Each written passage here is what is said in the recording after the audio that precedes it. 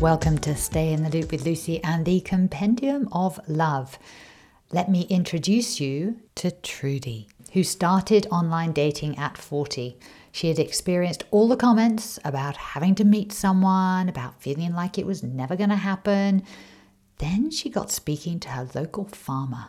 I was 40 and I had been quite unwell. I had chronic fatigue and adrenal issues. So I was really quite unwell, and I was focusing on looking after myself and my health. And I lived in a very small country town, and I was a teacher there. So, and I had some close friends there who were always saying to me, "Oh, we have to marry you up. You have to meet someone, you know." And and approaching 40, I was quite sort of convinced it was all over, Red Rover for me. I thought, oh, well, no, that's it. I'm never going to meet anyone. And how do you meet somebody in a small country town? You're so on display all the time, you know. And anyway, it was actually my friend Trish, her dad, who's an old farmer in the district, said, you know, you're a nice looking lady. You're a nice looking lady, and we've got to find you a fella, but you're not going to find anyone around here. And so he said, you better get on that internet, you better get on that thing, that those dating things. You better try there. And I was like, no way, not a chance, not for me. And so anyway, then my other friend said, yep, that's a good idea. We're going to sign you up. And she did. She came over to my house and she said, right, let's go. And we put a profile out there, and she must have taken 50 photographs of me to try and put it on my profile. And I didn't like any of them. And so she basically pushed send and loaded it. And it was really I was kind of fed up by that time. We'd taken 50 photos and it had been quite an ordeal anyway. It was very raw and very honest. I can't remember what it said, but it was sort of like, I like the country, I like dogs, don't like nightclubs. You know, it was pretty much like that. And anyway, yeah, so that's how it started. It was a bit of peer pressure. And so it was a bit of an experiment because I was keen, but I was not going to meet anyone where I was, you know. Do you find that it matched your expectations? Was it a terrifying experience, or what was it like getting those first messages? I was yes, it was nerve-wracking. It was putting myself out there, and I had been quite unwell. So I had been living a very, very quiet life. And so it was a bit of excitement and anticipation of getting messages. I think we pushed send launched it off into, you know, cyberspace. And then the next morning I woke up, you know, half dreading looking and half excited to see what had come back. And I had a response almost immediately from a fellow who wrote as his greeting, hi, HIGH. And I didn't twig what that meant until I'd actually met him. So he was literally describing himself to He you. certainly was, yes, That's Lucy. He was, classic. yes. And he was very keen, very pushy and very keen to meet me. So I was a little reluctant to meet him. Anyway, I met him at did all the right things, met him at a public place, at a cafe. But my friend who'd helped me set up the profile and had sort of peer pressured me into it, she said, I'm going to come too. I'm going to. And I said, you can't come. I go, you can't come. And she said, no, I'm coming too. So we met at the local next town over at a cafe.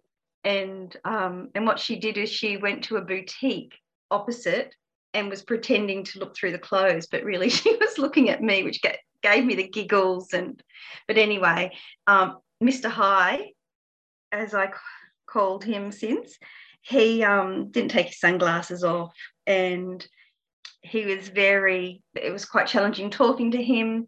And he said, "What would you like to drink?" And I said, "Oh, I'll have a peppermint tea." And he said, "Don't you drink coffee?" And I said, "No, I don't drink caffeine." And he was like, "What's wrong with you?" And it was just a mishmash. Like, it was very awkward.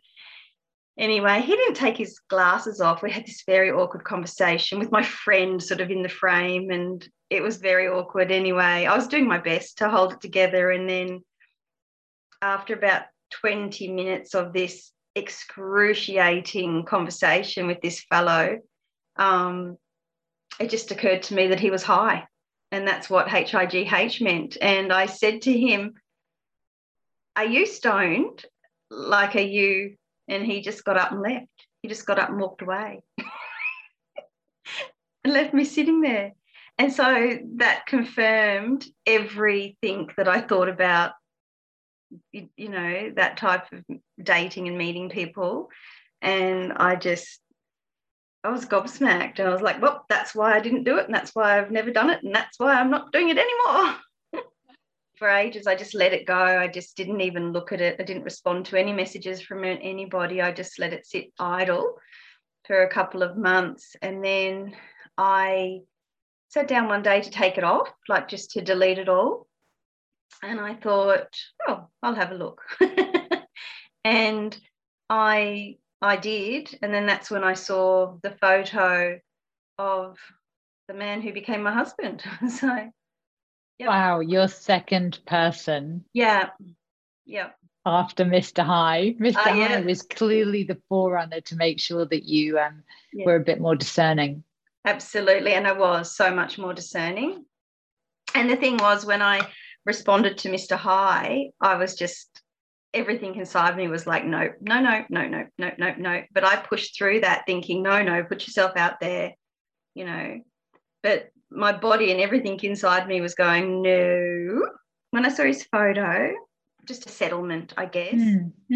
I looked at other pictures of other fellows, and I'd get like a giddy feeling, or one guy got this real sort of sexual sort of zing, and I thought, oh, no, probably not him.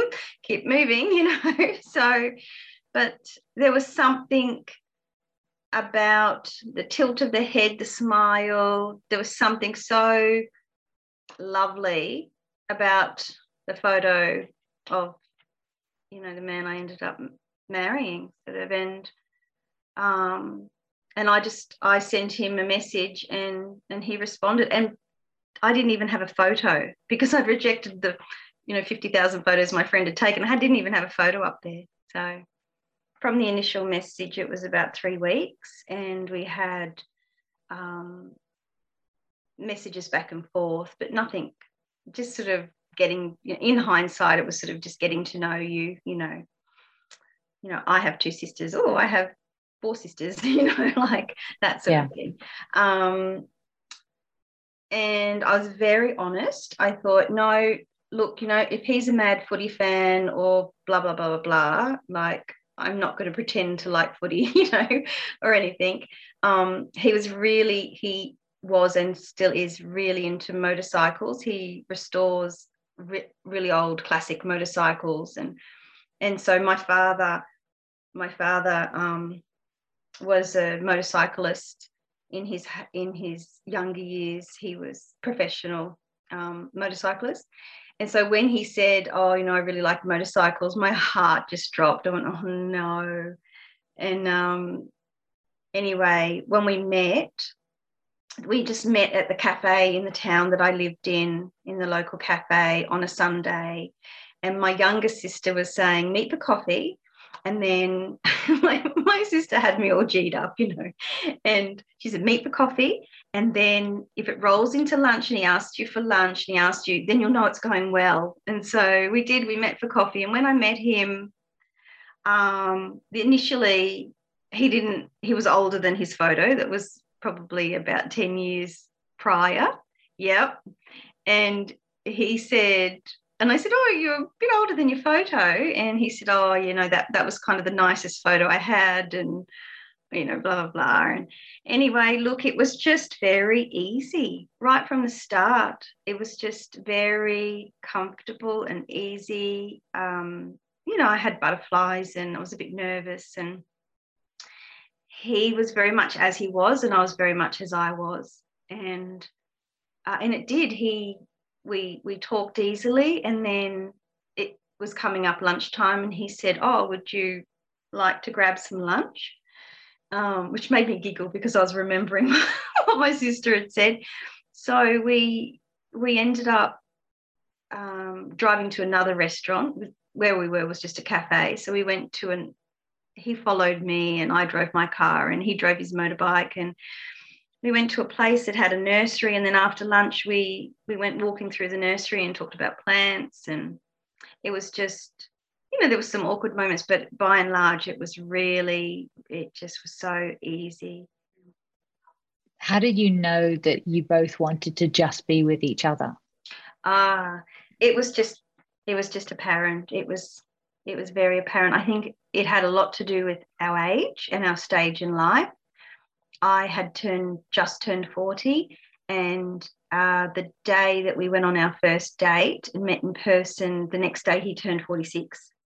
So he had been in a long-term 10-year relationship that was very on and off, up and down prior to that. And it just was apparent. There was no games. There was no guessing. He was a grown-up, and thankfully he remains a grown-up.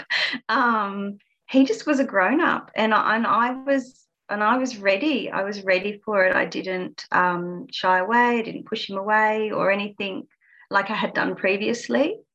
I don't think there was any magic formula. I just think that it was the time, and we were ready. And it was a good match. We were compatible. We came from a similar background, a similar area. We came both from the country, and a lot of shared values and a lot of shared. It was just easy, and I know that people that I have in my life, people that I know that do that do look for partners on the dating apps, they have a devil of a time with juggling guys, and being bombarded with different guys and dating different, like having 3 or 4 guys on the go, and I just avoided all that. It was just the right time for us. It wasn't fireworks. Like when I drove home after our first date, and I think I met him around 10 in the morning, and I drove home at 3 in the afternoon, and I was driving home down this mountain road, and all I was thinking was, he's a really lovely guy. He's a lovely man. And I really hope he feels the same way about me. I hope I see him again. I hope we have a second meeting. But there was an abiding settlement in me. And before my mum passed away, and I was only young, and I was at that sort of time of my life where I was meeting the wrong guys and having my heart broken, and sort of that very fairy tale kind of, I want to be married and have kids. I was only young, and I asked my mum, how will I know? How will I know? Who will I meet? How will I know? Knowing full well she wasn't going to be there for it, sort of thing. And my mum said to me, "You just know. You just know. You do. You just know." And sort of 20-something years later, I was like, oh my goodness, she was right. I just know. Yeah. It has remained, marriages and relationships and 2 small children, and we had our children pretty quickly, so we're still very much getting to know each other. There really wasn't a honeymoon period or anything like that. It was here, who's changing the nappy. But it's remained, just that settlement and that loveliness and that has remained. So clearly keeping it simple works. I like dogs. I don't like nightclubs. Trudy went from meeting Mr. High to Mr. Right with the wonderful support and a little bit of coaching from family and friends. Top tip, make sure your photo matches what you look like now.